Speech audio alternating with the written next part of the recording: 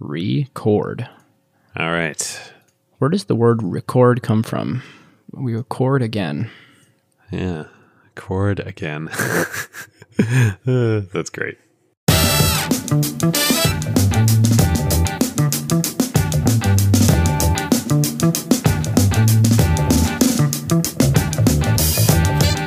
Welcome to Season 3, Episode 3 of Acquired, the show about technology acquisitions and IPOs. I'm Ben Gilbert. I'm David Rosenthal. And we are your hosts. Today we are covering the IPO of a company that has devices littering my home in the most wonderful way, Sonos.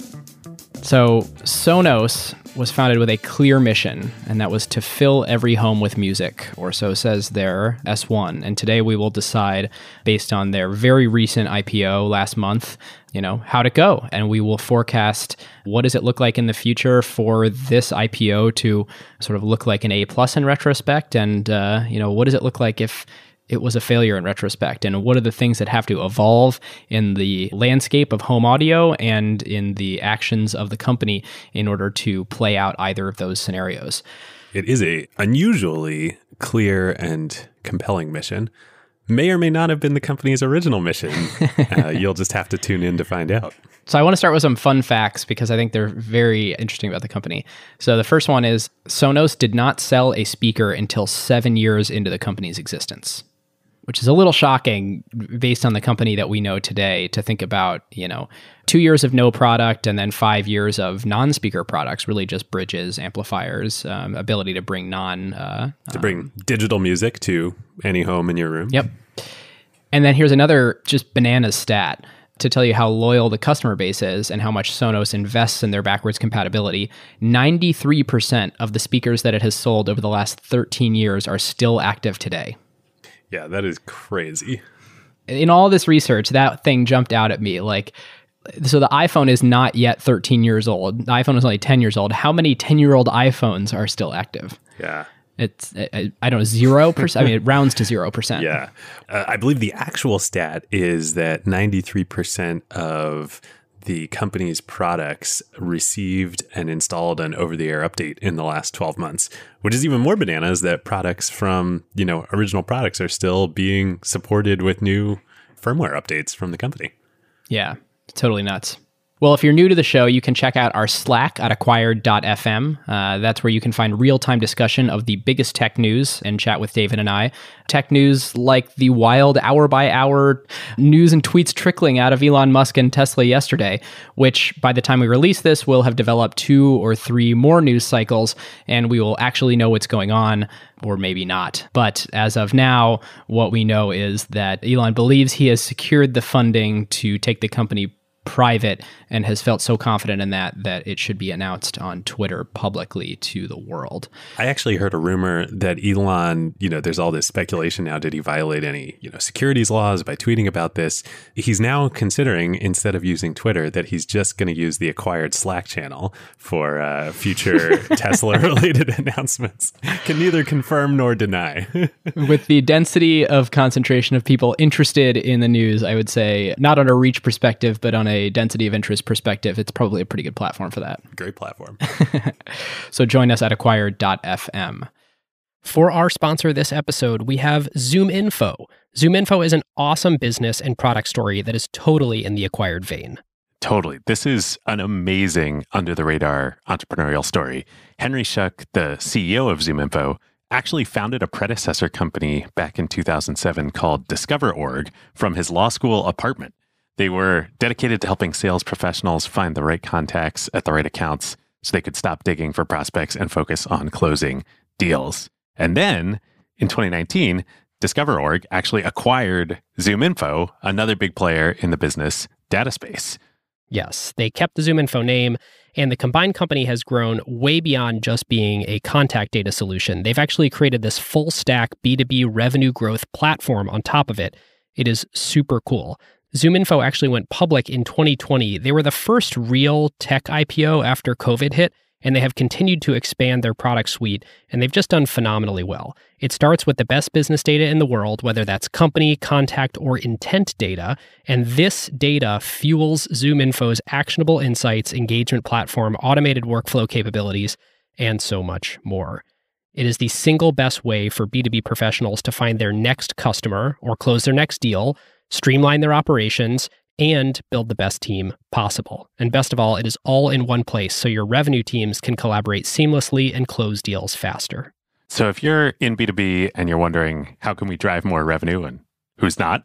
How can we find, acquire, and grow accounts that are looking for our solution right now? How do we make our sales and marketing teams as productive as possible? How do we automate our go-to-market motions to both supercharge our growth and save money? ZoomInfo is simply amazing. They now handle the full revenue pipeline from marketing to sales, even ops, all based on the number one ranked business data. Yes, customers include enterprises like Snowflake, Workday, PayPal, Dropbox, Unilever, and thousands of startup and growth companies, 30,000 customers and counting.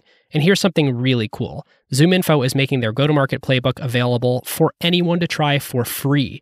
You want to find out how you can use intent data to target key prospects, or how to revive a stalled deal by expanding your buying committee outreach? Head on over to acquired.fm/ZoomInfo to see the ZoomInfo plays, and just tell them that Ben and David at Acquired sent you. Yes, definitely. And our huge thank you to ZoomInfo.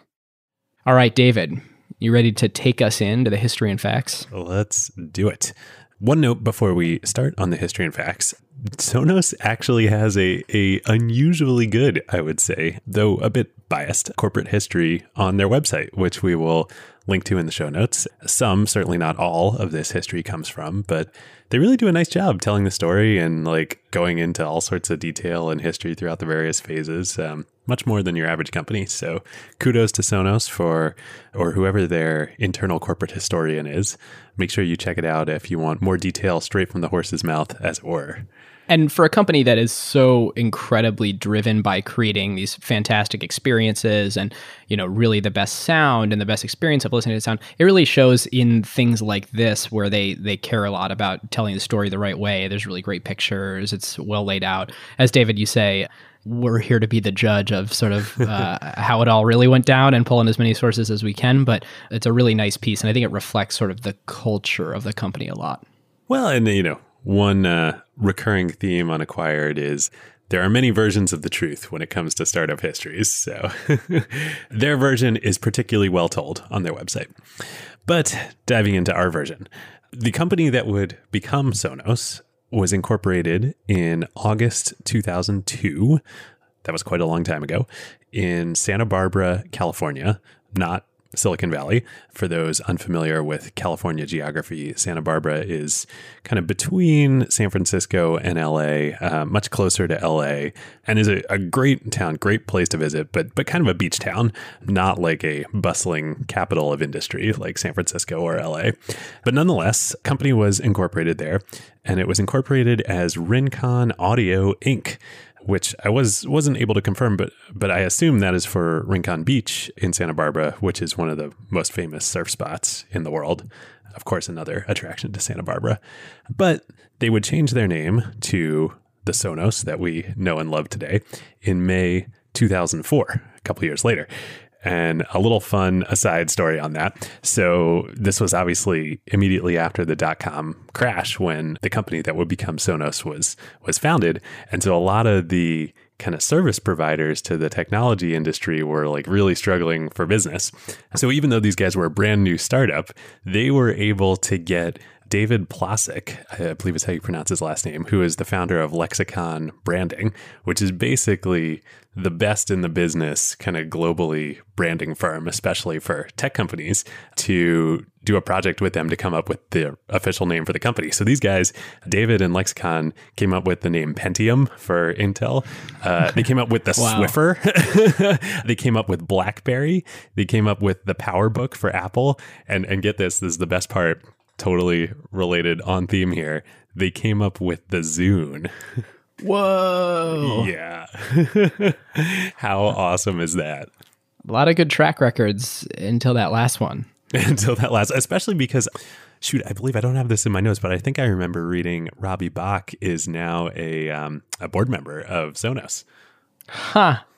Small world. So it all comes back home to Microsoft. Anyway, because it was the dot-com bust and like no tech companies had any money. He gives them a great deal. Lexicon gives them a great deal. They're able to land them. And apparently it was a super long process coming up with the name. The company kept rejecting everything that they came up with. Lexicon's about to just quit and fire them as a customer. And then they come up with Sonos and everybody's like, that's it. And that's how the company became Sonos. It's funny how long before I've ever owned a Sonos device, I always thought the name was brilliant. Like it's one of those things where the newest branding, which we should put a link in the show notes to the original Sonos branding, and then interestingly, the branding that served as a bridge between the original branding and the current branding. Like the branding is excellent. The palindromatic nature of the name is excellent. Because some of these speakers you can flip upside down and it still says Sonos. Yeah, it's just a really nice, pleasing name. I haven't quite been able to figure out exactly what this means, but it's also a name that if you turn it sideways, like vertically, it still works. It's not exactly the same because the N's and S's are flipped, but like it's still very legible. There's a term for this, but I don't know if they were thinking of that in the initially, given that their products would eventually be both vertical and horizontal. But a really, really great name. Yeah, and just while we're dwelling on their branding stuff here for a second, even though we're jumping way far ahead, which it only took us, all of 5 minutes in order to jump way far ahead. The 2015 refresh of their brand came with a super cool sort of burst pattern that was a bunch of tiny little lines shooting out of the center of the Sonos, where if you scrolled it on a digital screen, and I think this might be because of the screen refresh rate, I'm not totally sure why, it looks like sound waves. When you're just holding it still, you're kind of like, okay, that's kind of a cool pattern around Sonos. They're wacky. And then you scroll it and you can kind of see these like, when you look in the top right corner of your Mac at the little speaker with the 3 lines coming out of it, it's like those little lines sort of coming out of the logo when it's in motion. It's harnessing sort of like the artifact of LCD or LED screens. So we'll link to that in the show notes too. You should try it. It's cool. Very, very emblematic of Sonos and their culture. But who are these Sonos guys? So there are 4 founders of Sonos. John McFarlane, who was the CEO from founding in 2002 until last year, 2017. Craig Shelburne, Tom Cullen, and Trung Mai. How did they all come together? So McFarlane, the CEO, he had moved to Santa Barbara in 1990 to get his PhD in electrical engineering from UC Santa Barbara. He ends up dropping out, and he's a pretty visionary guy. He ends up dropping out of his PhD program in 1992, and he founds an internet company with 3 other people, Craig, Tom, and Trung, who become his co-founders of Sonos, called software.com. I guess domain names were easier to come by back then. Software.com ends up, of course, going public in the .com boom in 1999, merges with phone.com. The synergies were, you have software.com, we have phone.com. Of course, it makes sense. They rename the company OpenWave. And actually, it did sort of make sense because software.com provided kind of email servers and infrastructure to email providers, and particularly early mobile email providers. So and I should say phone.com did, I believe, a browser, like a WAP-based browser for phones. So OpenWave, which is the merger of these 2 companies, becomes actually a pretty big company and one of the first pioneers of the mobile smart, not smart, internet on phones. Blast from the past. Of course, though, the .com crash happens in 2001. All of the former software.com folks leave OpenWave and decide they want to figure out what to do next. But they had an insight from that experience, and particularly as the company became OpenWave and focused on cell phone providers, that networks, and particularly wireless networks, were like a big technology wave that was coming, and wireless networks were going to be ubiquitous. You could already see it in Wi-Fi networks in homes. Consumers were just starting to install, even though a lot of people still had dial-up. Broadband penetration was still fairly low in the US, but Wi-Fi was like a big thing, and they could see this coming. So John kind of has the vision, sees this trend happening, and he pitches the other 3 guys on the idea for their next company, not a digital music service and hardware for the home, a wireless network for airplanes. Essentially, his vision is to create GoGo. Hilariously, everybody else is like, that's a terrible idea. Who would do that? One recent fact that I know about GoGo, which I can't remember if I said this on the Tesla episode, is they're like one of the top 20 most shorted stocks relative to their market cap. So lots of people continue to think it's a terrible idea. Well, having just taken a long flight and used not GoGo, but another one of the myriad competitors, the product is still terrible, but a necessity. So anyway, the other three are like, no, that's a terrible idea. So they're trying to figure out what else they can do. They realize that, they all love music and they all have houses now, I presume, after the IPO and then the merger with Phone.com. Presumably they all made, quite a bit of money. Hopefully they didn't lose it all in the .com bust. They bought houses in Santa Barbara and they're all trying to get music systems in their houses, multi-room music systems, and it's just a total pain. So they start jamming on that.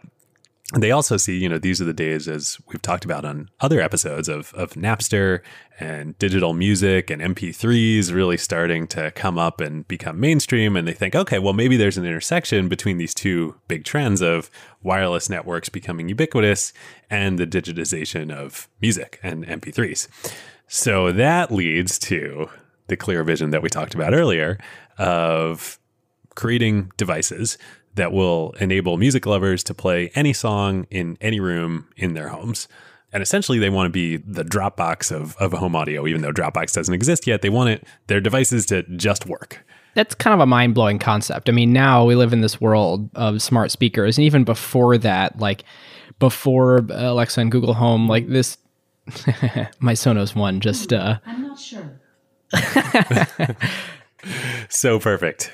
So before these people who live in our speakers came around, it still, call it 3-4 years ago, didn't seem that crazy that, of course, it's sort of easy to have speakers playing wirelessly in your home. In 2002, this is so crazy foreign. I mean, the people that were able to have a setup in their home where it was easy for them to play music in every room in their home or different music in different rooms, like that's a $20,000 to $50,000 installation at the time of building the house to create this wired system to make that work. This is brand new, pioneering, completely inventive technology.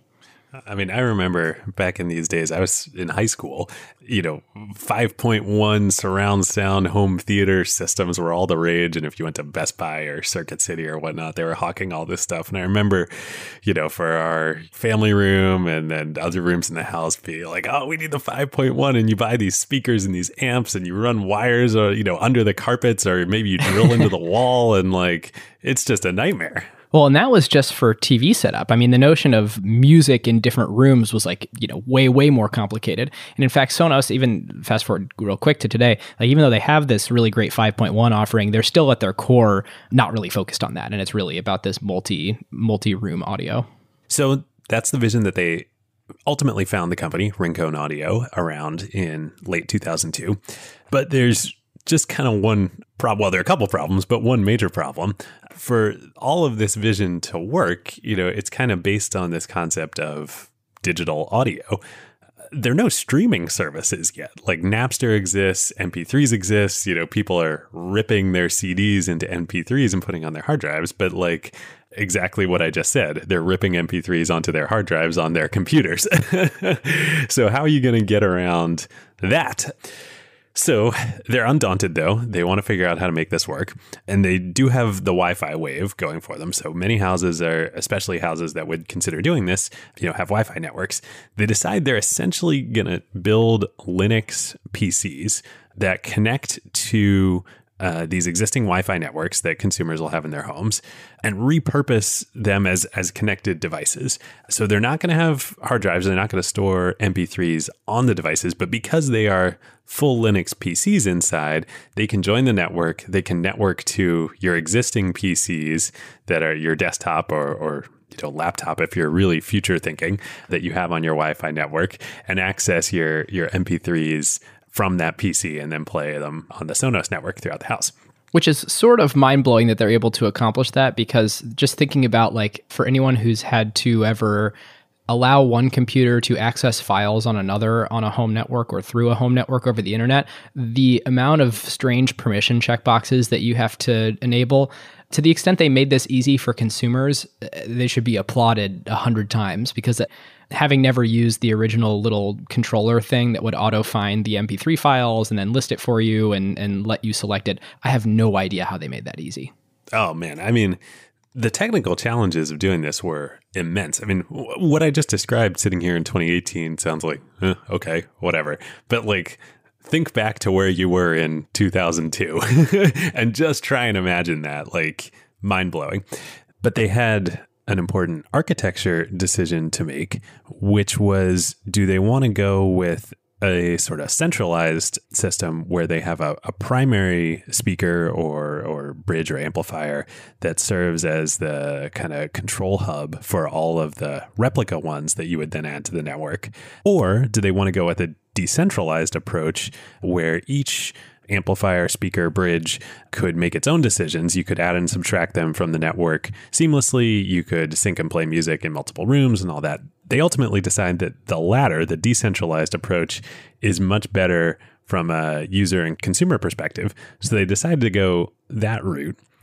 Unfortunately, though, to do that, they figure out that they really need to use a technology called mesh networking.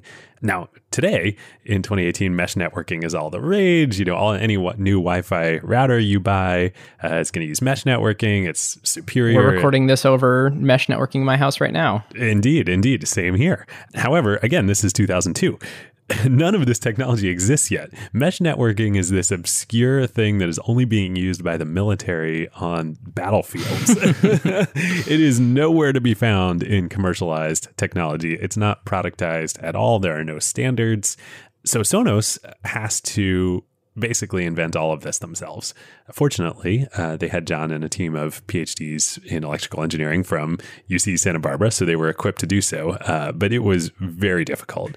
And as a result, it takes multiple years, as Ben alluded to at the top of the show, from kind of the start of the company until they actually have any kind of working prototype built.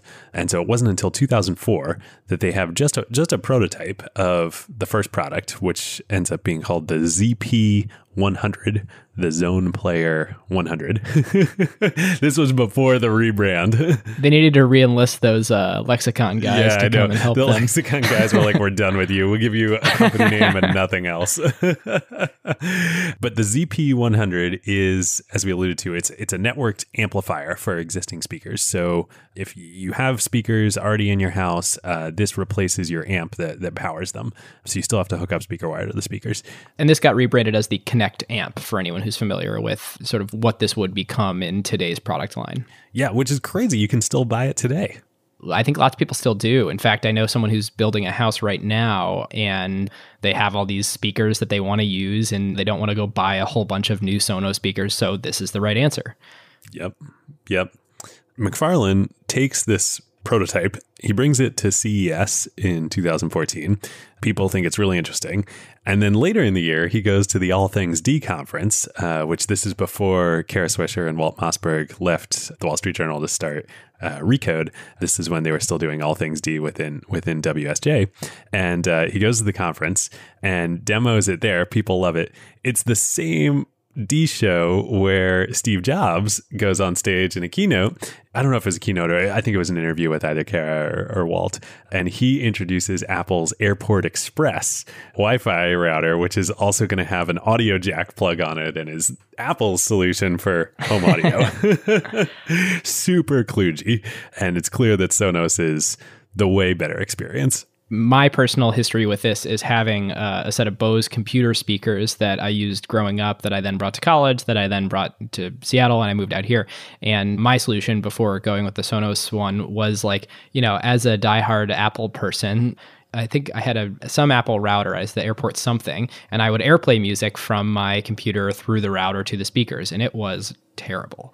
Like it would have this 3-second delay when I decided to stop or start anything.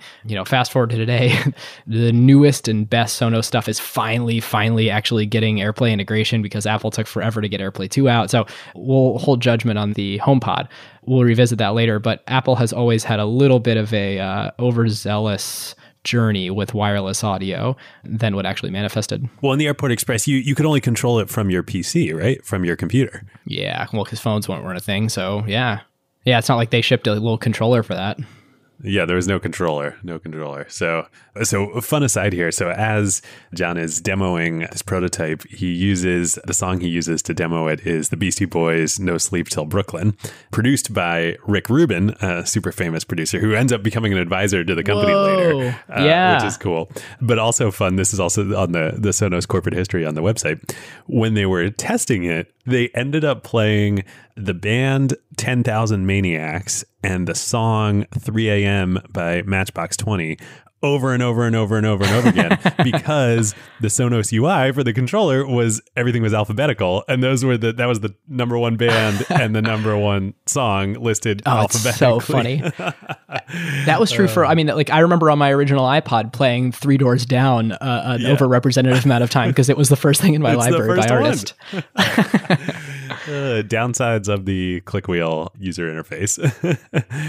So they finally ship the ZP100 to the public in January 2005. Great reception by the tech press.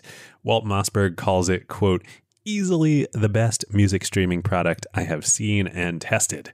So awesome. The vision has come true. They have shipped this Apple-like amazing product. And boy, has the definition of music streaming changed. Yeah, indeed. You would think people would rush to buy them. Sonos thought people would rush to buy them. People don't rush to buy them. And there are a couple reasons for this. Sales are okay. Like, the company's not going to go under, but they're not also going to be, the next unicorn here, even though that term won't be coined for many years. A couple problems. The biggest one is that, so this is a device intended for people who listen to music digitally, are participating in the digital music revolution. Who is participating in the digital music revolution at this point? It is not older people who own and are buying houses. It's teenagers, it's college kids, it's, people who are definitely not going to buy Sonos and don't own a house. It's Ben and David who are rotating out what Napster songs they can fit on 100 megabytes of storage based on whatever they like at the moment. Yeah, or I guess at this point it's not Napster, it's Kazaa, it's LimeWire, yeah, all that stuff. Anybody who's using Kazaa and LimeWire at this point definitely is not buying a house. The other problem, you could say like, oh well, but these kids, they are buying like MP3 players and stuff, but the ZP100, it costs $1,200. So like, I don't care how much of a young budding audiophile you are, you're not spending $1,200 on this thing. That goes on for a few more years, and they have this super niche market of older adults who own homes who also care about digital music. But they're working on developing the next generation of products. A couple things happened. 2006, they had the ability to stream music directly from the world's first actual streaming service, Rhapsody, which was initially part of Real Networks up in Seattle. It's pretty awesome. Like the Sonos, the ZP100, you can stream Rhapsody songs with no PC required, just directly into your home. It kind of is like the MVP of the experience we know and love today. Yeah, wildly ahead of its time. This is 2006. And doing the research, I could not believe this solution existed in 2006. Yeah, nuts. Then in 2007, obviously something pretty important happens. The iPhone launches, and that's going to be a mixed bag for Sonos as we'll see in the coming years. But they do embrace it in the beginning, and immediately after the App Store opens in 2008, Sonos, like within months, launches a free app in the App Store that completely replaces the controller, which is sort of the scroll wheel device that you have to buy separately to control the ZP100, with a free app for your iPhone, and then now you can control your Sonos system with your iPhone. So pretty awesome. Android, they launched the Android app a couple years later in 2011. And then ultimately they phase out completely their own controller hardware in 2012 to go all in on just apps. I'll say something very funny about this. So having gone full Sonos last November, I then had to go find a company called iPort, which makes Sonos compatible hardware, to buy a controller for my Sonos system, because I have the 5.1 like sub and play bar and all that hooked up. When I'm watching TV, I don't want to have to take out my phone to turn up and down the volume when I'm watching a movie. That's amazing. The circle has completed itself. You're now like, You were peak millennial. You know, it used to be millennials were like sitting in college dorm rooms would never use this. Now, not only are we using it, we're like going back and buying third-party hardware to get back to the original experience. Yep. So funny. And to be clear, I think Sonos has a better answer for that, which is integrating with your actual remote control for your TV, but for whatever reason couldn't get that to work. That's such a good story. That's great. If only that were included in the S1 prospectus, maybe they wouldn't have priced so low. Foreshadowing. Foreshadowing. Okay, November 2009. So in between that time frame, they finally release what they've been working towards for years, and really is the holy grail product of the Sonos experience. At the time, they call it the Zone Player S5. Man, they really needed that rebranding. Boom. It's now the Play 5. It's an all-in-one Wi-Fi speaker. Speaker integrated, directly connects to Wi-Fi and the internet, can stream all of the, not Spotify yet. Spotify's still small at this point, but the music streaming services that exist, and it costs $400. And this thing is big. Like, for people that know about the Sonos Ones or the Play Ones today, like, this thing's a freaking behemoth. Yeah, quite large. But, $400, like, large, you're going to put it in a home, but maybe you'd put this in an apartment. So this is Sonos's real first wedge into the mainstream. On the back of that, sales really start to pick up. And in March of 2010, Index Ventures invests $25 million in the company. It's very hard to find out how much money they raised, you can find out how much money they raised, but the history of their fundraising before then. All we know is that they raised about $40 million along the way in the 8 years between 2002 and 2010. It was from a venture firm called BV Capital, which is now rebranded itself as eVentures, and also angels, a bunch of angels. So we can't find out who invested what, but interesting fact from the S1, there was an angel named Valdur Koa who had been an exec at software.com with all the founders. And he must have invested a ton in the company because even at IPO, he still owns 7% of the company, even despite all the dilution that is still yet to come. And interestingly, eVentures was not a greater than 5% shareholder. We're going to get to that in a minute. I believe they get bought out. Interesting side factoid. The person who leads this investment for Index, Mike Volpe, and joins the board of Sonos, he had previously invested in software.com when he was at Cisco. So he knew the team from that. The next year, in summer 2011, two big things happen. One, they come out with their next Wi-Fi enabled speaker, the Play 3, which is still sold today. And the price point for that is $299. So they're getting closer and closer down into the mainstream price point. The much bigger thing is they add support for Spotify in the summer of 2011. Yeah, and it's worth pointing out a couple of things about, one, these speakers, and two, sort of the pre-Spotify era. These speakers are really nice. They're designing them to sort of compete in the audiophile market, and in saying that, I know that's going to be a sensitive term for a lot of people, so it's probably not quite playing in the market of the super high-end audio hardware that you would find at a CES, sort of in the private hotel suites and people that work in sound studios. But let's say they want some of that market and the next level down of people who sort of truly love music in their home and who are really obsessed with creating high quality sound in their home. And so, yes, $300 and $400 speakers are expensive, but like they're very nice speakers. The other thing is, 2011 is when they added Spotify.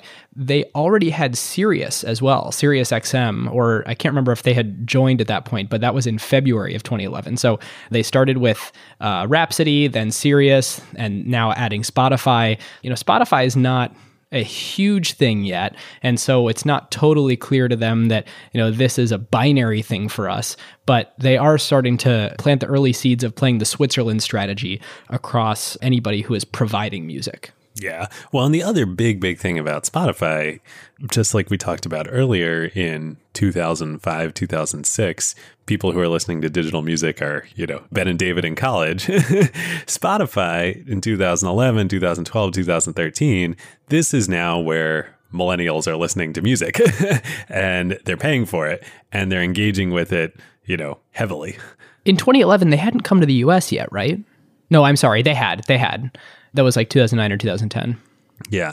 Which actually, that's an important thing that I didn't have in my notes, that is important to note about Sonos, the US is only about a third of the company's sales. About 2/3 of the company's sales come from international markets, Europe being the largest, pan-Europe being the largest, and then Asia as well. So it's very much an international company. So on the back of that, they've now gotten into the $299 price point. Spotify is natively supported on the platform. They're starting to get into the mainstream. They're starting to get into the younger millennial market. In 2012, KKR, the big, enormous, huge private equity fund, they had started dabbling in tech investing and growth investing. They come in and they lead a $135 million investment in the company. Interestingly, only $45 million of that is primary, is money raised on the company's balance sheet. $90 million of it is secondary. So they are buying shares directly from Sonos shareholders as opposed to the company itself raising more money. And again, it's hard to parse exactly what happened. So that's 2012. A couple of years later in 2014, KKR leads another secondary round. So no primary, all secondary. The net of all of that is that BV/E Ventures pretty much completely exits the company. And as Ben mentioned, and the S1, they're nowhere to be found on the cap table. They've been in the company for a long time now. They get liquidity, they get returns, but as we'll see, at a much lower valuation than the company ends up going public at. The other thing that happens, now I don't know if it was in conjunction with KKR investing or if this was in the works separately anyway, but Sonos hires a guy from RIM who had been the head of sales at RIM named Patrick Spence. And Patrick comes over to Sonos and he joins as chief commercial officer, essentially head of sales for the company. That's going to become important in a minute here. For anyone who's read the prospectus. For anyone who's read the IPO prospectus, yes. In 2013, the next year, we had mentioned when we were talking earlier about the 5.1 surround sound system in the home theater market. Sonos enters the home theater market itself, not just the music market, with the Playbar soundbar product. And on the streaming side, by this point, I think in 2012, they'd added the Amazon Cloud Player for folks who remember that music service. I think next year, maybe 2013, they added Tencent's QQ Music.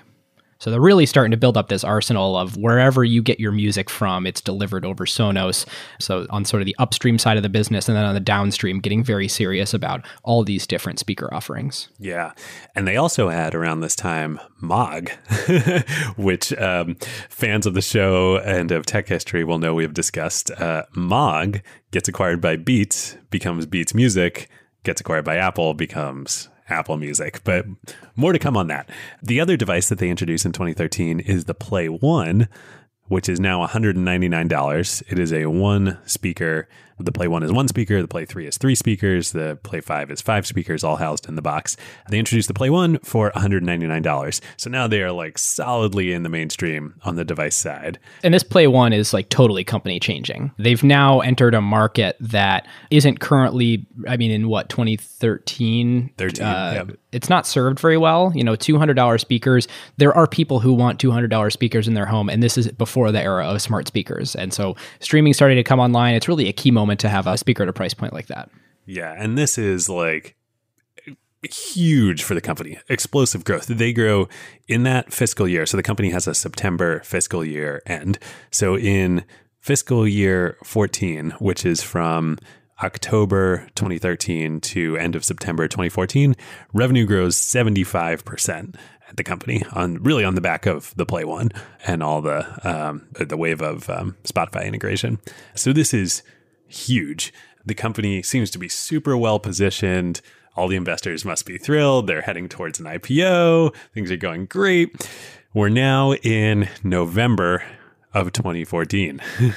Super interesting time for the company, and really interesting as we were doing research for this episode to talk to folks who sort of did business with Sonos at these different services, people that were at the company, that were involved with the company, and sort of get their perspective. At this point, streaming is totally taking off. By the end of 2014, there were 15 million paying subscribers on Spotify. The notion in the company is really, hey, we've got this $200 speaker that we just announced, $199. We actually have a meaningful share of the people who have Spotify accounts buying Sonos devices and really buying these $200 speakers. We can totally just ride that wave and draft off that, and it's going to be awesome. And if you do the math, like if you're subscribing to Spotify, you're spending what, $150 a year-ish on Spotify? You're making that kind of commitment. Why wouldn't you spend $199 and get it in your home or your apartment with great sound? Absolutely. Some of us have definitely bought into that.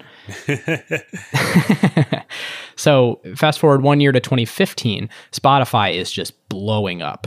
And as it turns out, the major thing contributing to that is that smartphones have mass proliferation, data plans have gotten way cheaper. People like listening to these streaming services on their phones, which isn't great for Sonos, because what Sonos was sort of drafting off of was people using streaming services in the home.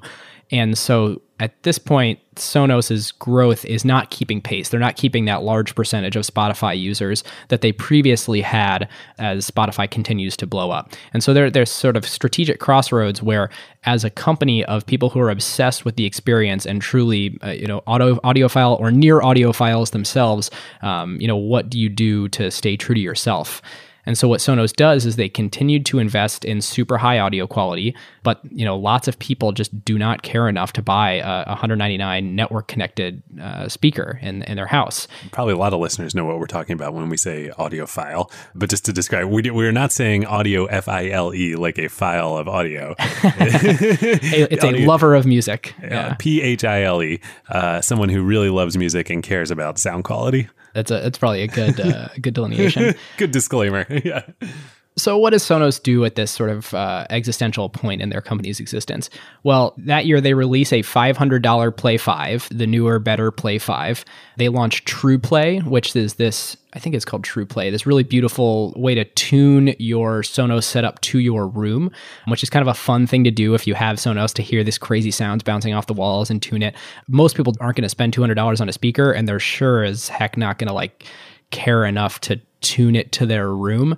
And so they're advertising that year during The Walking Dead, these very expensive ad spots. They are really just demonstrating this feature and showing off how crazy True Play is. And David, who was the music producer that you mentioned worked with Sonos? Rick Rubin. Yeah, Rick Rubin Legend. is in these ads. And so it's, they're sort of like paying Rick Rubin. He's walking around barefoot. It seems like this sort of strange, sort of hippie, high-end He's thing. Walking Dead. So yeah, the world is shifting toward, listening on mobile, and they're introducing higher price point speakers. They're spending a lot of money to market the TruePlay feature. They're not exactly moving to the lower price point and going mass market, and they're really showing that they're not willing to compromise. And to double down on really showing that, Spotify is launching Spotify Connect at this point, which is a really magical experience for a lot of people who use it out there today. And what that would enable is really easy native playing from Spotify directly to a Sonos without using the Sonos app and stuff like that.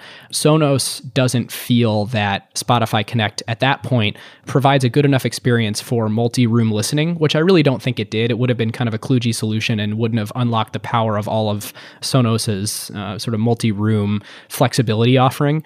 So they don't play ball with integrating with Spotify Connect at first, and they sort of roll their own. And I think they miss out on an opportunity to get Spotify sort of promoting them as, hey, this is the best way to use Spotify by doing that. There was another piece in there too where I think it would have left some of their customers behind, because it required custom hardware to be able to do the thing that Spotify wanted them to do, which a lot of their speakers didn't. And I think they eventually overcame that and figured out as a company how to do it without making it for their newer speakers only. But it really shows another value of theirs, which is not discontinuing old hardware and making it so that every customer of theirs can have a really great experience. Yeah, backward compatibility, as evidenced by ZP100s still working out there, getting firmware updates.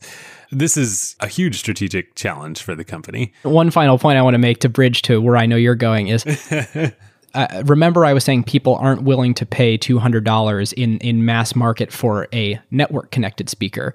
Well, it turns out they may be willing to pay $200 for a smart network connected speaker. What would they pay $200 for? That's a good question. Well, it's funny. I didn't know about the Walking Dead spots and commercials, and how funny is that? I mean, this is going to be really mean to Sonos, and I don't intend it that way because they do pull out of it. But they're advertising during this period on The Walking Dead. Who is The Walking Dead? It's Sonos, for God's sakes. I mean, November 2014, as I was alluded to, a little company called Amazon makes a big announcement out of nowhere, launches this crazy product that people have no idea that it's what it's going to do, what it's going to work. Right on the heels of the failed Fire Phone. Right on the heels of the failed Fire Phone. Everybody's like, Jeff Bezos is not a product guy. He doesn't understand anything. He doesn't get consumers. They come out with the Echo.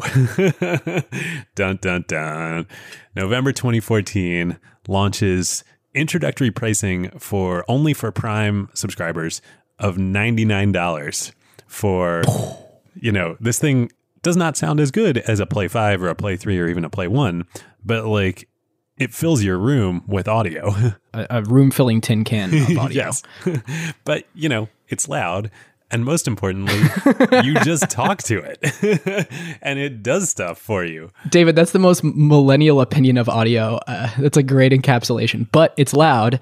It's like the number of people who still play on either crappy Bluetooth speakers that I heard a stat a while ago and I don't have it in front of me, but the number of people who play podcasts and even music out of their phone speakers is disproportionately large. Like people just set it on a table and play. And that's why Apple added all these like better speakers and double speakers to iPhones and iPads, because a lot of people just don't care enough and they're like, I can hear it. Walk down Market Street in San Francisco. Like there are a lot of people, especially, kids these days, just walking around playing playing music or whatever out of their phones. Convenience beats quality. Yeah, indeed. Well, turns out that Amazon and Bezos were actually onto something with the Echo, and it's included Lady A, shall we say, so we don't enrage listeners in their homes all throughout the world here. Sonos does not see this coming at all. They are totally flat-footed. They've got the strategic challenge that Ben was just talking about of like they're now weirdly going up market in a time where the market is moving down market in terms of audio quality and accessibility everywhere. But when it comes to smart speakers and voice assistants, they have done nothing. So like the history of the company was they were actually out ahead of the technology waves in terms of wireless connected speakers, but now they are way behind. The company has always said they're about democratizing the ease of accessing music in the home, but there's a little bit of what I say is different than what I do that goes on, because if it's really democratizing, then their execution should follow that they make speakers available to the most people and make it the easiest possible experience in order to just play music, like sit there and yell at your speaker. But it's not totally clear what created the blind spot, but they really have stayed premium and they really didn't do anything with voice, and it kind of shocked them and the world when Amazon started doing something with voice. And McFarlane actually, he talks about this in an interview. This is a quote. "We were late to recognize the impact of the Echo and the Echo Dot." I mean, the Echo Dot, Amazon sells these things like when they go on sale for $30. Like it's crazy. And voice overall. I think the magic Amazon did was cleared that undefinable bar of usability. All the voice systems before that weren't, but being able to walk into your home and say, I want to listen to KCLU or KCRW or whatever, also telling that he's talking about radio stations here, not podcasts. Come on, John, live in the 21st century here. He says that's part of an ultimate home music experience. So we needed to get there. We pivoted the company. And that they did in a serious way. Not right away, you'll notice. November of 2014 is when Alexa is first announced and the Echo is made available to Prime subscribers. And then it goes general availability in 2015. I believe it's summer of 2016 when Sonos sort of formally switches their strategy to the burning platform. Yeah, to be sort of voice first and announce that they're going to have products with voice baked in, and at the very least, right away, they're going to start integrating their existing products if you have an Alexa in your home. The product experience for that is if you bought an Echo and you have a Sonos system that, let's say you have a Play 5 and a Play Bar, you could say something like, unnamed voice assistant, play XYZ song on Play Bar, and then it could play it on there. So, it's a little bit of a stopgap solution before they eventually release their own Sonos Ones and now the Sonos Beam, which are voice baked in, but they're perhaps a little bit too late, but switching strategy in a big way. So yeah, it takes a long time. The Sonos One, which is essentially the Play One, but with microphones in it. So you can actually talk to it. And it is, Lady A baked into it. And coming Google Assistant, we'll get to that as well.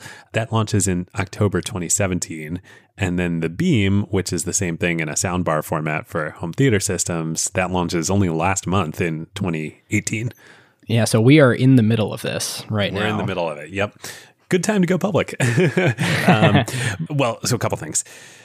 I don't know what exactly it was the result of. Could be a lot of things, but certainly missing both of these strategic inflection points, as Andy Grove, famous CEO of Intel, would say was not good.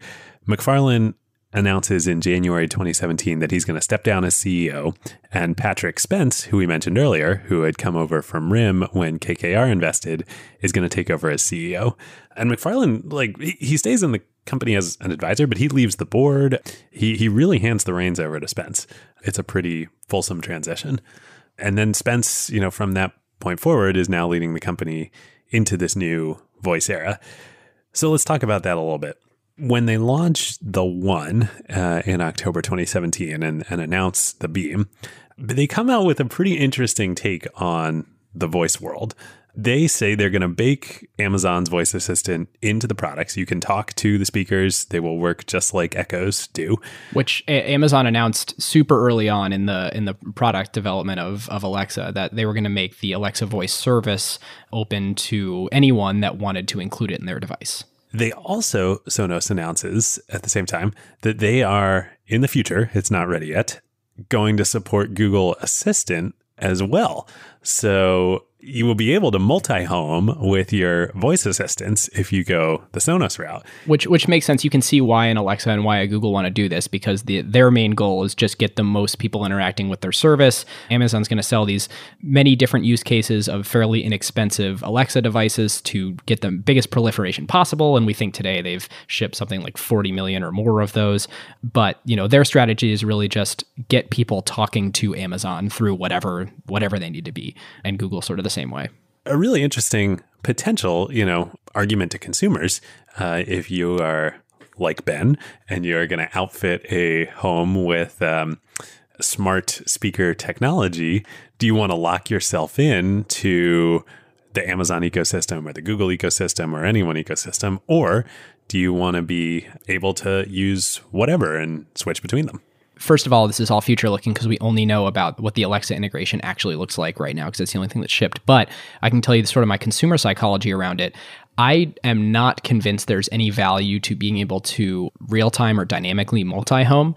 There probably won't be a scenario that arises where I'm like, ooh, I need to talk to Google Assistant now rather than talking to Alexa. Crap. Sorry, everyone.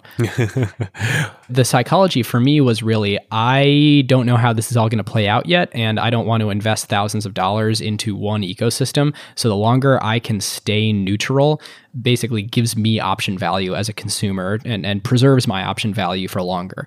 I'm curious, when Sonos talks about the value of having multiple voice assistants, are they really thinking about the use case where people are going to use multiple voice assistants, or is it really sort of this like peace of mind that people should choose them because it means they don't have to make a choice? And if we know anything from watching consumers over the years, it's if you give them the option to not choose and continue to make no decision for longer, they will. Well, I've made a decision to go full on Amazon ecosystem, but that was mostly driven by Prime Day this year, where these things were on sale for so cheap. I was like, well, why not? Even if I don't like it, like I'm spending a couple $100s on many devices, I can just, recycle them and buy something new. But I could see a world in the future where like Wave runs on Google Apps. Like it has my calendar, it has my email. Like Amazon doesn't have any of that. I would like to talk to Google and have it do things for me in the future. At the same time, I really like the Amazon ecosystem. So anyway, it's a very interesting position that they almost like a save that they've gotten themselves into here. And you can see how this strategy evolved, because I think people who are newer to Sonos look at it and go, oh, that's kind of an interesting business strategy. Like they're not building their own voice assistant, and they shouldn't because it's a terribly expensive R&D cost and it requires network effects. So and there's two good ones out there. We're Right. going to ignore Siri for the moment. Right. Well, and then we'll get to Siri. Yeah. A lot of people are, at least were a little puzzled when Sonos first announced, that we're going to integrate other people's voice things. But if you look at them historically and you think the company is actually just looking at these voice assistants the same way that they looked at streaming music services, and that they're going to sort of be in the middle and be the bundling point for all of these other offerings, it starts to make more sense from the company psychology of why they would do that. Because they, like Apple, make money selling hardware that's differentiated by software and services. They just aren't necessarily providing all the services. The question is, and that of course is where we'll get to later in the crux of the company, is how differentiated are their services and is their software really? And otherwise, are you just sort of competing on audio quality, which is a little bit of a tougher vector to compete on now. But as we look to the history of the company, understand a lot about why they're making the decisions that they're making now. Also, I do want to touch on Siri. They've announced Siri integration. Apple obviously is in a very different position. Amazon makes money on you when you buy stuff. Google makes money on you when you search for stuff. And Apple makes money on you when you buy their hardware. And so for Apple, they released HomePod, which had limited adoption, which I think they probably knew, but didn't go gangbusters. Siri exists as a way to differentiate Apple hardware so that you should buy more Apple hardware and invest more in the Apple ecosystem. It's not really in their best interest to make that available to other people. Not that Siri is itself better than any of these other services anyway, but the access to plug into Apple devices is differentiating. For example, if I were to tell Siri, and I'm going to refrain from addressing hey, if I were to tell Siri that you should add something to my reminders list, it works really well and is really nice. It's unfortunate that I can't bark at my Sonos One and tell it to add something to my reminders list because I won't see it on my phone. And so you can see how like a HomePod is differentiated in that way. What they have announced is that coming with AirPlay 2, there's some limited Siri functionality. So when you look at the business models of Apple, Amazon, and Google, you can sort of see why Apple is really integrating less with Sonos than the other two companies are. It's so frustrating as a consumer with this stuff because, like, or at least for me, like, I love the Amazon voice assistant and, like, I think it's really good. I haven't really played too much with the Google one. Siri is just terrible in my experience. Like, I hate it. But, especially, like, I've got the cellular watch and, like, I go for a run. I love having the cellular watch of, like, I think of things when I'm running. I'm like, oh, remind me, Siri, remind me to do this. That's great. I would love to have, much better cross-functional, cross-ecosystem accessibility here, just like we do on mobile and on the web. Maybe there's a world where Sonos becomes that, I don't know. Yeah, there is definitely this trend that we saw before with Google Maps and Apple Maps where it's sort of companies have a disagreement on whose customers they really are, and companies have a disagreement on how they're thinking about those customers strategically, and then the consumers lose because of it. It's totally frustrating. Yeah. Well, all right.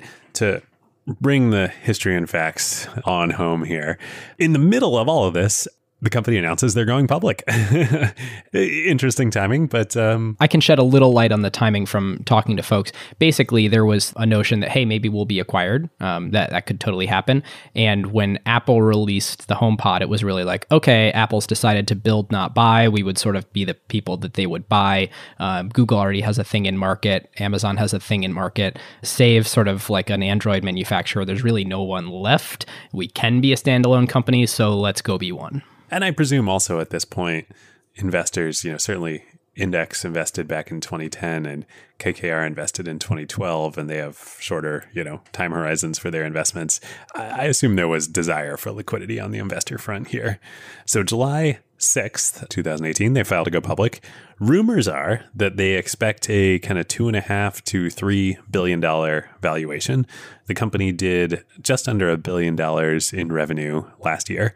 They then, a couple weeks later, after the roadshow starts, they announce their pricing range of $17 to $19 a share, which is lower than that rumor. The midpoint there, $18 a share, would be about $1.75 billion valuation. They end up pricing on the eve of the IPO at $15 a share, under the range. So that gives it a market cap when they start trading of just under $1.5 billion. They do pop on day one. They start trading on last Thursday, August 2nd. They closed at near $20. And then yesterday they closed at $19.15, market cap of just under $2 billion. But it's interesting. This was not like a hot IPO here. No, and they actually only raised $88 million in the IPO. The rest of the tender, the $130 million, because it was a $208 million IPO, actually came from existing shareholders. And so it's only $88 million of new cash into the company. Yeah, it was KKR, it was Index, it was other investors and employees who were selling. That's also typically not a great sign into an IPO. But again, I'm sure there's huge desire for liquidity here. We'll transition into narratives here, but just a couple points to keep in mind that I want to draw out as we do talk about narratives. They did about $1 billion in revenue in 2017, but they just haven't been growing very much. They've only had about 10% revenue growth over the last couple of years. And, typically high-flying IPOs are, at least 20% revenue growth year over year, but really you want in the 40% plus. I think it was a little higher. I think they were like 18% revenue growth, but still half or a third of what you'd like to see. They also disclose their revenue by who their largest sales channels are. Interestingly, Best Buy is their largest sales channel. 17% of Sonos sales happen at Best Buy. Now, remember, only about a third of their sales happen in North America. So, a little more than a third, but, almost half of their North American sales are coming from Best Buy. That's troubling. And you can read two things into that. You can read, in addition to being troubling, one, you can read they're paying a lot of money to the channel because they're not retailing these things themselves from Sonos.com. They're probably spending 50% on a wholesaler and then another 50% to the retailer. There's just a huge markup when you have to go through a channel like Best Buy. The other thing you should read into that is it's interesting that it's not coming through Apple or Amazon or Google, because I'd say in an advantageous light for the company, it reduces the reliance. You could think about those three companies as now supply chain for Sonos. They're sort of the component that Sonos builds into their smart speakers. It's nice to not have your supplier or one of your suppliers also be your retailer. And so they found themselves in a nice place where they sort of have, they're a Switzerland sort of bundler. And of course, when I say Switzerland, I'm meaning sort of neutral third party. But they're a neutral third party bundler of these services. Their biggest sales channel is also a neutral third party, which is good, because if it was, all on Amazon, then you'd start to get a little nervous that Amazon's going to apply pressure to sort of squeeze Google out and vertically integrate it in some way. So I would say not good, not bad that it's through Best Buy. But who shops at Best Buy? It's not millennials. It's not Spotify listeners, So it's interesting. Before switching fully into narratives, there's a couple key numbers to know. One is Sonos has 19 million products in approximately 7 million households around the world. That 19 million, you can compare it to, 40 million plus Alexa devices that have been sold. Again, sorry for saying the name. It's just interesting to sort of keep that in mind as you start to see the low-end smart speaker segment grow very quickly. It'll be interesting to see what the high-end smart speaker grows at, because the way that I sort of see this going is there's tons and tons and tons of $100, $150 devices sold, and it might be a tougher road for Sonos selling more expensive ones. The other thing to know is that they're right around break even on net income. The 6 months leading up to the IPO, they were net income positive, but only by about 13 million. They were net income negative before that. And I think they did some things, headcount reduction and other things, as they approached the IPO in order to be net income positive. So that may not have been in the same time frame, so don't hold me to that. But the way you should think about this company is they're still kind of break even. If you look at their price to earnings, it's something insane, like 70x. So you should look really at their price to sales, which is just a hair under 2x. So they did $1 billion of revenue right now. They're valued a little under $2 billion. And what you should really look at in that number is they need to grow their profits a lot to really grow into that valuation. And they're kind of priced reasonably based on revenue. Growth is the question mark here. Yeah. They're a company that's growing 10 to 20% per year, and they're definitely priced to grow. So, well, should we lay out each side's narrative here? Yeah, absolutely. Let's start with Sonos. The company desperately wants to be seen as a software, not a hardware company. They are really trying to avoid comparisons to Fitbit or to Jawbone. Jawbone. Oh man. We could do a whole episode on that someday. Yeah. They're pounding this drum of we are not just manufacturer of devices. We have this like unbelievable pioneering technology that has really woven the whole home together. They're really trying to spin that story and tell that message. There's another intellectual property story that they're telling, that is that they have a patent portfolio of 630 issued patents and 570 applications in progress. So, we're an IP machine.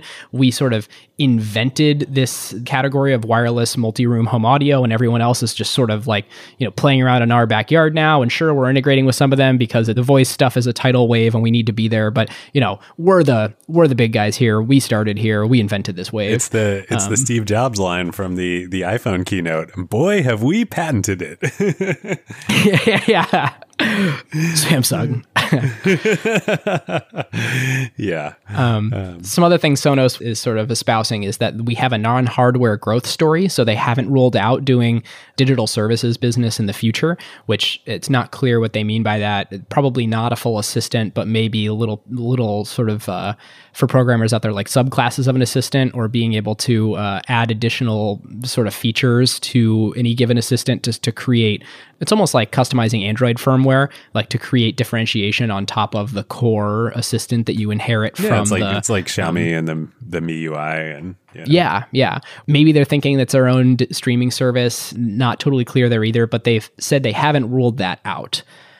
The other thing that they talk about a lot is that 27% of Sonos households own 4 or more products, and 61% of households have more than one. So their sort of retention and expand once they land is huge. So the bigger base they build, they don't have to reacquire that customer in the future, and they can just sort of get cost-free revenue, which is nice, or at least acquisition cost.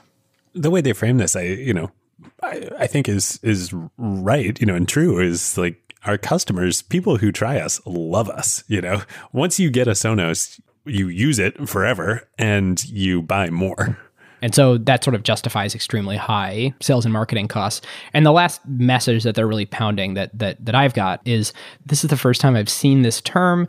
I don't know if it has existed before, but if it's something they coined in the S1, they regularly refer to the sonic internet as the wave, and that people are totally overwhelmed with screens, and that voice is the answer. And the quote is that they're well positioned for this as the leading home sound system for consumers, content partners, and developers. Sonic internet. I love the product. I think I bought 2 to start, and I'm not going to disclose how many I've bought now. So that's a very real thing. Well, before I open up any questions, that's Sonos's case. You hit all of mine, except the only slightly different one I had that you covered a little bit is they talk about this concept of like, we're the only company in this whole space that puts the listener first. And if you look at Google, if you look at Amazon, if you look at Apple, they are making choices, as I expressed earlier, my frustration with some of the choices that those companies are making, that is not putting the listener first, that is putting their own business models first. Sonos is making the argument, we put the listener first, and so we will let any open platform play ball with us. We will work tirelessly to make all assistants work and integrate, easily in our platform. That's a great point. Their incentives are aligned with the user. They're not trying to make money from them in other ways after selling them a device. Now, should we move to the other side? Yeah. Well, we'll just trade bullet points back and forth. So the first one that I have seen that really speaks to me is this story that they're telling around growth, a non-hardware growth story, isn't really there. Were I a bear, I would say it's difficult to see them creating software or services that people will pay for on top of buying devices. Yep. Yeah, not only is that not there, but like your growth story period is not there. You're growing between 10 to 20%, like, okay, Yeah, in a high-end segment. Which let me go into the next one because I think it comes from that. A high-end segment, awesome. Like, you should think, cool, we're selling Mercedes, like, well, we should have great margins. They do. They make really nice gross margins. They sell above 40%. I think in some of their categories at 46% in the last 6 months. But they're 16 years in, and they're just barely break even on a net income basis because they pay a ton in sales and marketing costs, both to the channel, through advertising. It's just expensive to acquire the customers they're trying to acquire. Yep. I mean, this is a very considered decision. I mean, how many hours, days, months of research did you put into deciding how you were going to outfit your Yeah, how many conversations with other smart people that I respect and, want to understand their perspective, and yeah, a lot. Yeah. I have a few more. One is like, yeah, okay, like your voice story, it's interesting. This Switzerland, like you've got a good one, but like you were way late, and like this whole Switzerland thing is like, you were way late to the market, and like, you keep saying Google Assistant is going to ship. I don't see any Google Assistant on any Sonos devices yet. Is this really going to be as easy as you say it is to fully integrate all these platforms? Yeah, and the fear is that they really do get commoditized to being a hardware maker when that's not where the money is, and they're selling expensive hardware. So they end up looking a lot more like a Fitbit or a Jawbone than a Spotify. And the sort of bottom line for me is, can they find the segment that's not price sensitive, cares a lot about audio quality, cares about audio all over the home, and wants an agility between voice assistants? It's tough for me to see that being a big segment, especially if you're not able to make money hand over fist on each customer. My two others are, I think the loyalty point that Sonos makes is a really good one. That's crazy. 27% of their customers have 4 or more speakers. Ben, you are a case in point. Once you try it, you don't stop and you're hooked for life. That's great, but I feel like their business model is not aligned with that. Like they don't have a subscription business model. If like Spotify's business model is aligned with that, like people start using Spotify, they love it, great, they're paying Spotify every month. With Sonos, like it's still dependent on them like coming out with new products and adding them, and the replacement cycles are so long on this.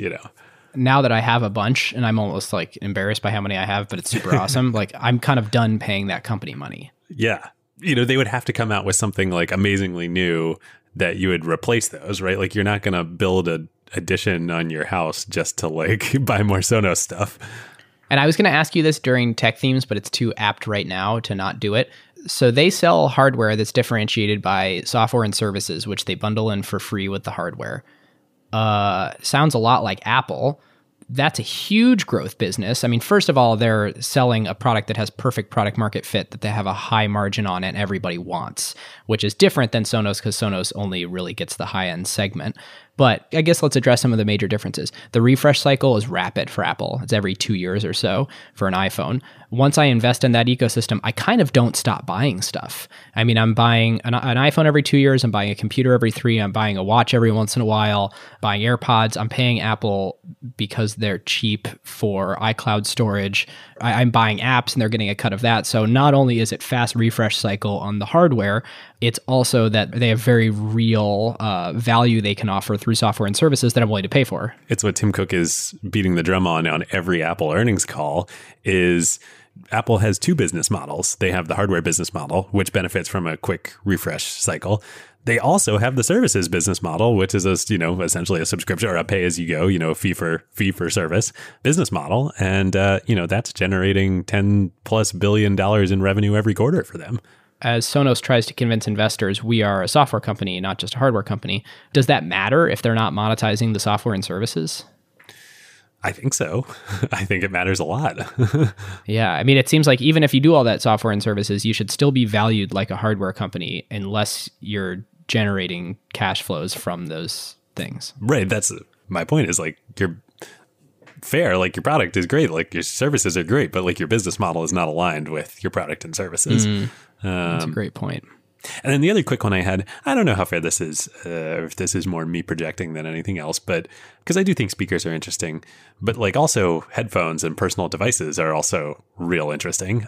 See AirPods and Apple's acquisition of Beats. Sonos doesn't do anything in that. What makes sense now that they've locked me in as a customer to offer me where I'm like, here are hundreds of more dollars? Well, imagine AirPods that, you could use Amazon's assistant or Google's assistant or Siri or, like that's compelling. Yeah. It's so funny how I talk to my phone for some things and my speakers for others. And it does feel like that should be unified.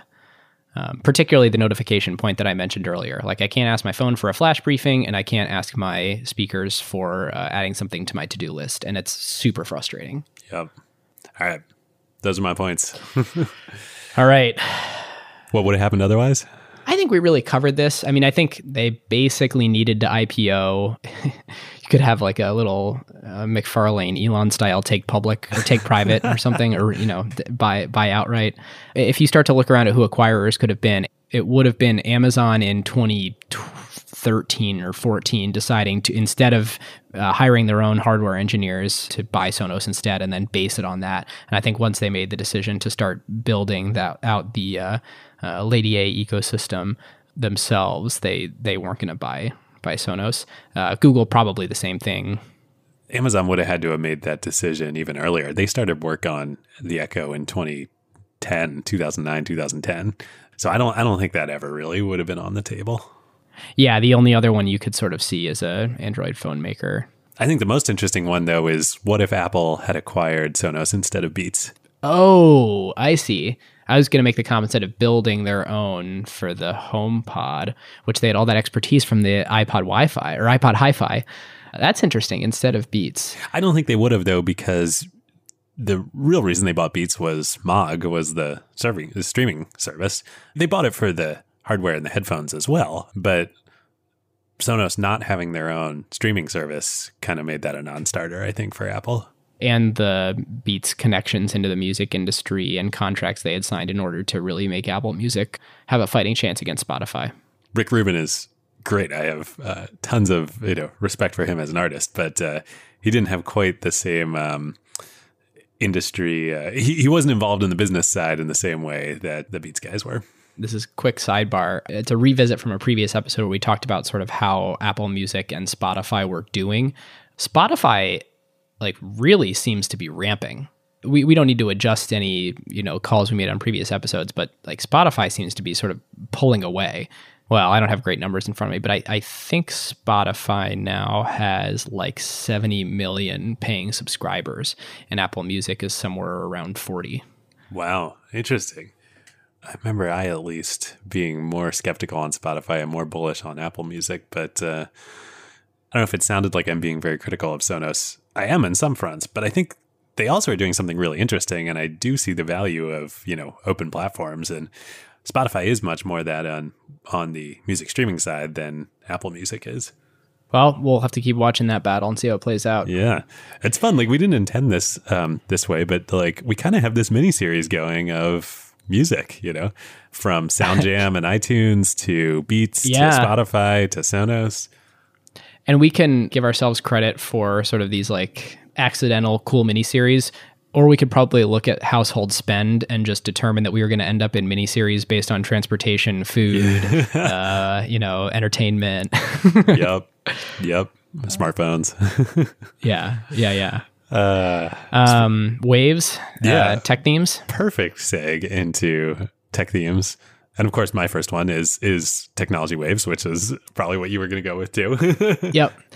And I'll just sort of name them and then we can talk about them. There was one they rode and fell off, and that was streaming services changing the way that audio is consumed.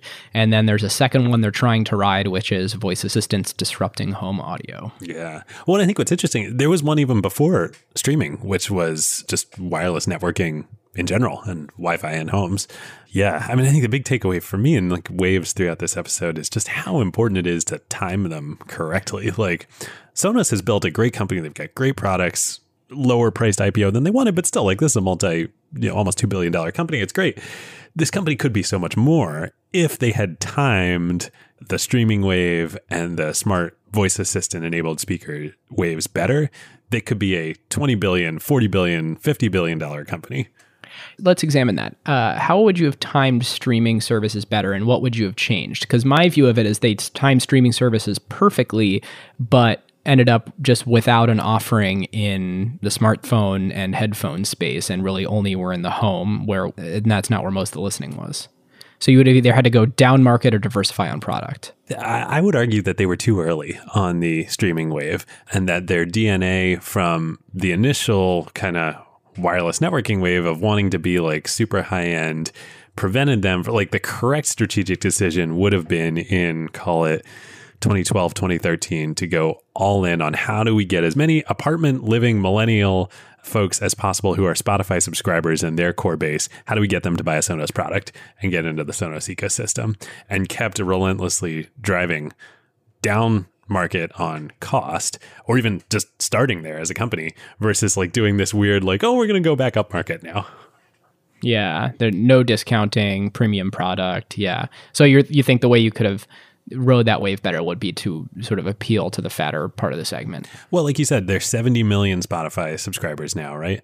And there are 7 million homes with Sonos. Like, that's 1/10 penetration many years later. Like, that should be like 80% penetration.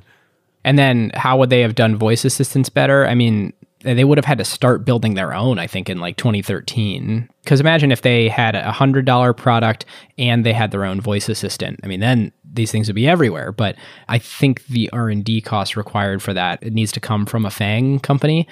And I don't know that you could really do that as a private company. So absent the resources to do that, could they be riding the voice assistant wave any better? Yeah, this one's harder because it's more out of their control. I don't think they could have built it themselves. I think they could have been faster to market on integrating Lady A and Google and Siri if they can, but that's outside of their control in a lot of ways.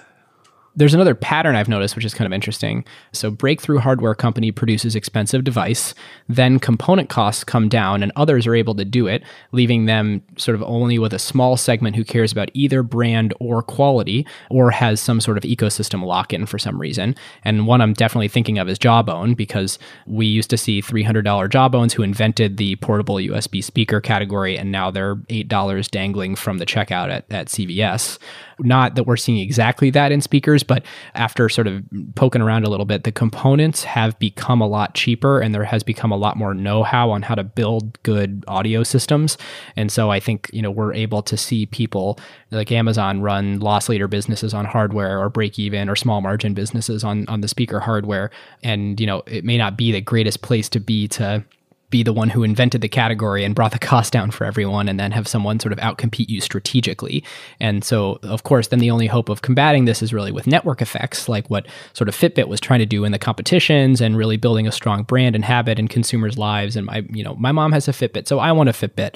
And the other way that you could sort of compete is with channel and supplier contracts, like what Roku is doing, where Roku has relationships with Netflix and Hulu, and then they also have relationships with all the TVs that bundle them in. So they're sort of making a few bucks on every TV that's sold and sort of diversifying the way that their platform is used without them having to sell all the devices themselves. We're seeing Sonos sort of try and do all these things. When you think about the channel relationships, they're definitely doing that with all the FANG companies, or at least Amazon and Google. The supplier contracts, Roku did that with TCL and all these TV companies. Sonos just announced they're doing that collaboration with IKEA. It's unclear if that's the right sort of brand alignment for them to be bundling a premium product into an IKEA piece of furniture. So, well, millennials. Bottom line, I guess when I take a deep breath here, how do they avoid going the path of the Jawbone? Yeah. Oh, man. I'd originally wanted to include a lot more Jawbone in the history and facts as like a parallel path. I think we should just do a whole episode on Jawbone someday. Man, that is a wild ride of a company. Fun fact, Jawbone and Airbnb shared an office building for several years. Talk about two divergent paths. But anyway, yeah. And amazing people at Jawbone. I mean, like true missionaries, visionaries, brilliant. The world is better for Jawbone having existed. Yep. Also a wild ride. Well, minor tech theme footnote to this story, but I just think it's an interesting thing that I've been thinking about this whole season 3 with Tesla and Xiaomi and now Sonos. This idea of being the iPhone of something. And what I mean by that is over-the-air updates of hardware devices and improving them, either hardware or any experience, improving a core operating system or hardware seamlessly and quickly. It's just such a powerful thing. And like every company should do that. Like the fact that Sonos is upgrading, adding features, adding services to devices that are 10 plus years old. What a powerful like technology lever versus Chevrolet or GM or, Ford. That's like, oh, my car that I bought in 2005, still the same car I bought in 2005. You need to align your business model so that you make money continually from your customers as you're providing them value. Which Tesla doesn't. Sort of right now, but I think they are maybe getting there in the future with charging and supercharger networks? Jury's still out a little bit there. When we inevitably do one or several more Tesla episodes, it's an interesting lens to use and sort of keep revisiting of how are they continuing to make money off of their existing customers.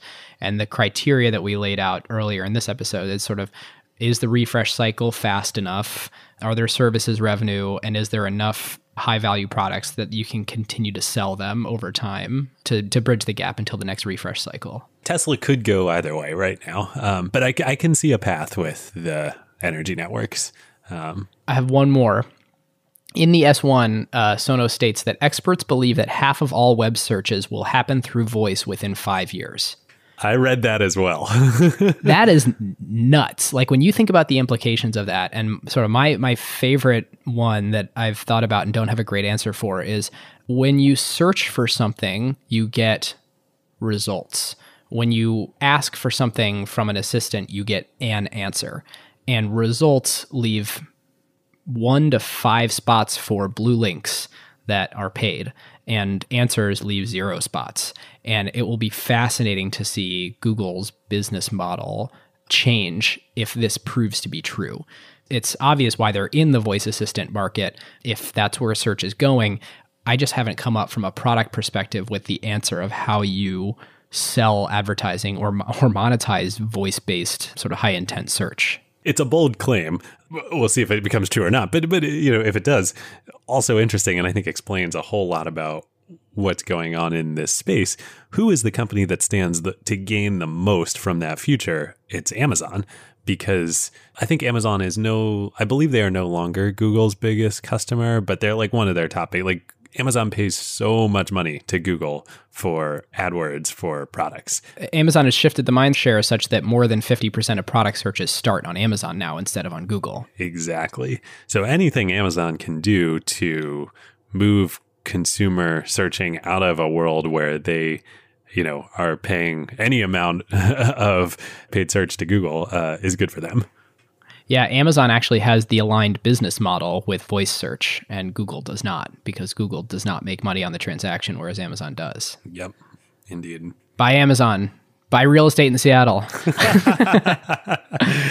Well, one of us. Wait, sorry, I shouldn't yell buy Amazon. We should. I think we actually should disclaim this is not a stock picking show. We don't recommend that you buy or sell stocks based on our actions. I'm sure there's a more official way we could say this, but and that was clearly a joke too. Buy Amazon if you want. If you do the work and decide you want to buy Amazon or Seattle real estate or whatever, or HQ2 real estate, wherever. Why has that not been announced yet? Toronto. I don't know. Toronto or DC, but I'm still going Toronto. Yeah. I thought it was supposed to come out last Wednesday. I thought there was some narrow down announcement that didn't seem to happen. I don't know. What are those guys doing over there at Amazon, guys and girls? Yeah. Yeah. All right. Grading. Should we bring this home? Yeah, so listeners who may not have caught the last couple episodes, in season 3, we have decided that when something happened very recently, we will not just arbitrarily grade it. We will paint the picture of what an A+ looks like, how they could get there, and then sort of paint any other cases as well. With historical acquisitions, we have the data to be able to show that, and here it's really super speculative.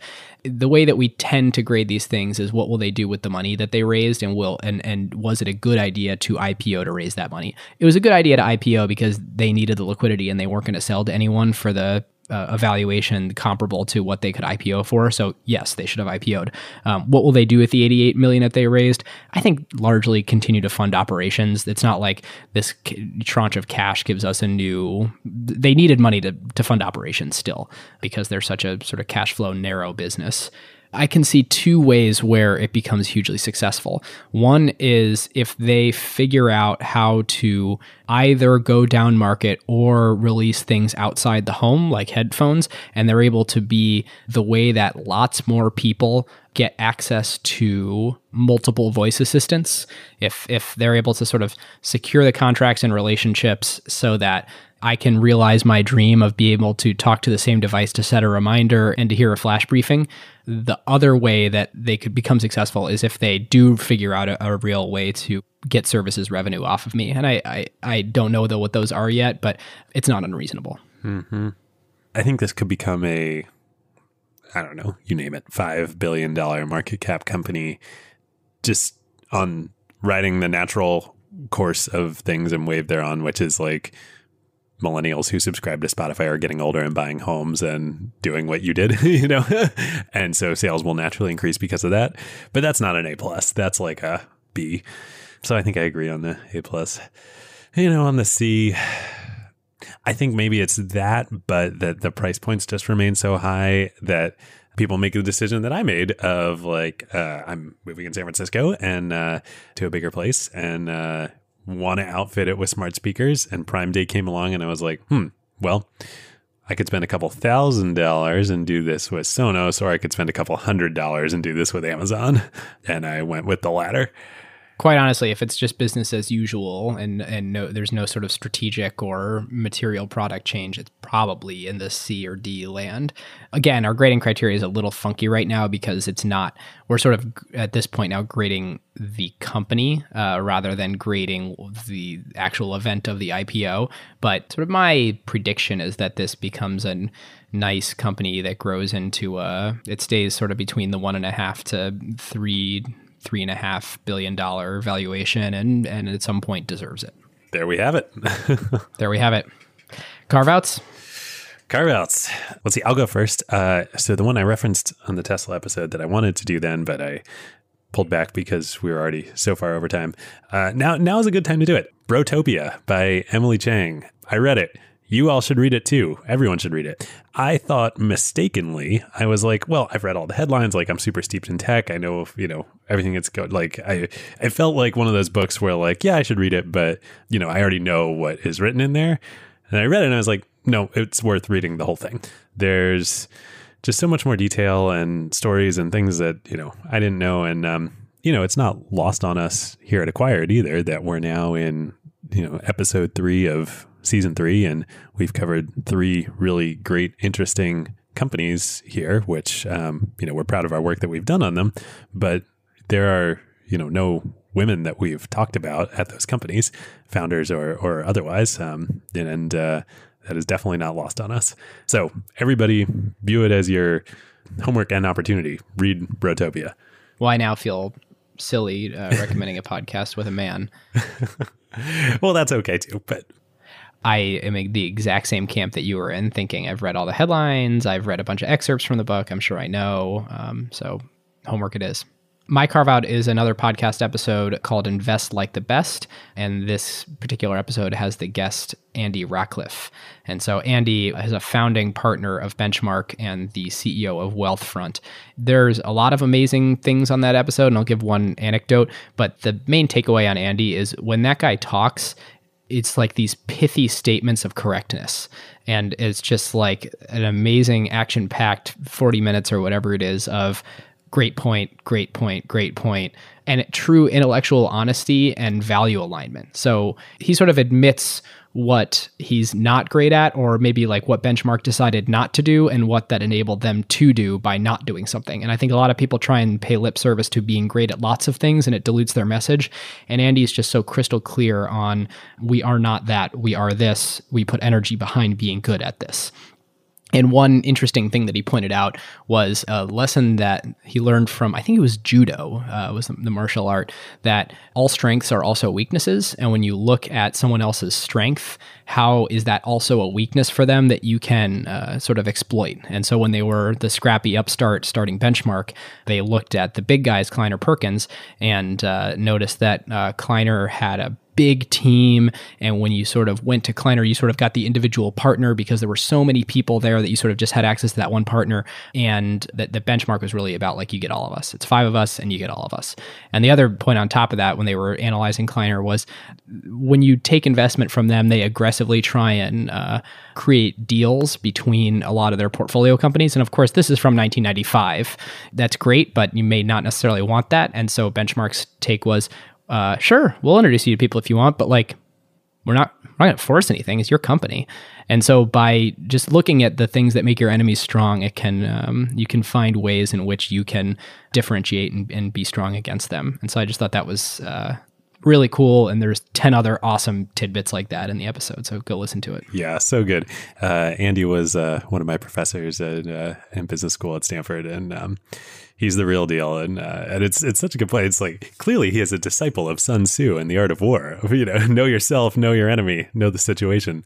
That point also has stuck with me in starting Wave and how we've positioned ourselves. I'm sure you guys at PSL and tech companies and startups are the same deal. I mean, it's written all over this episode. Like, you can't start something new and position yourself, in the same way as the existing ecosystem. You have to be opposed. This is why bundling and unbundling is a TikTok cycle. Well, a huge thank you to our sponsor for this episode, ZoomInfo. If your company wants to supercharge its ability to find, acquire, and grow customers while also becoming more efficient, it is a no-brainer to start using ZoomInfo. And now they're making their automated go-to-market playbook available for free for anyone to try. Head on over to acquired.fm/ZoomInfo to see this go-to-market playbook. And when you get in touch, just tell them that Ben and David at Acquired sent you. Thanks, ZoomInfo. All right. Well, if you haven't subscribed and you want to hear more, you can subscribe right now from wherever you're listening to this, from your favorite podcast client, or if you're on the web, acquired.fm to sign up for our email list or join the Slack. If you feel so inclined, we would love a review on Apple Podcasts or any love on social media. So thank you so much for listening, and we'll catch you next time. We'll catch you next time.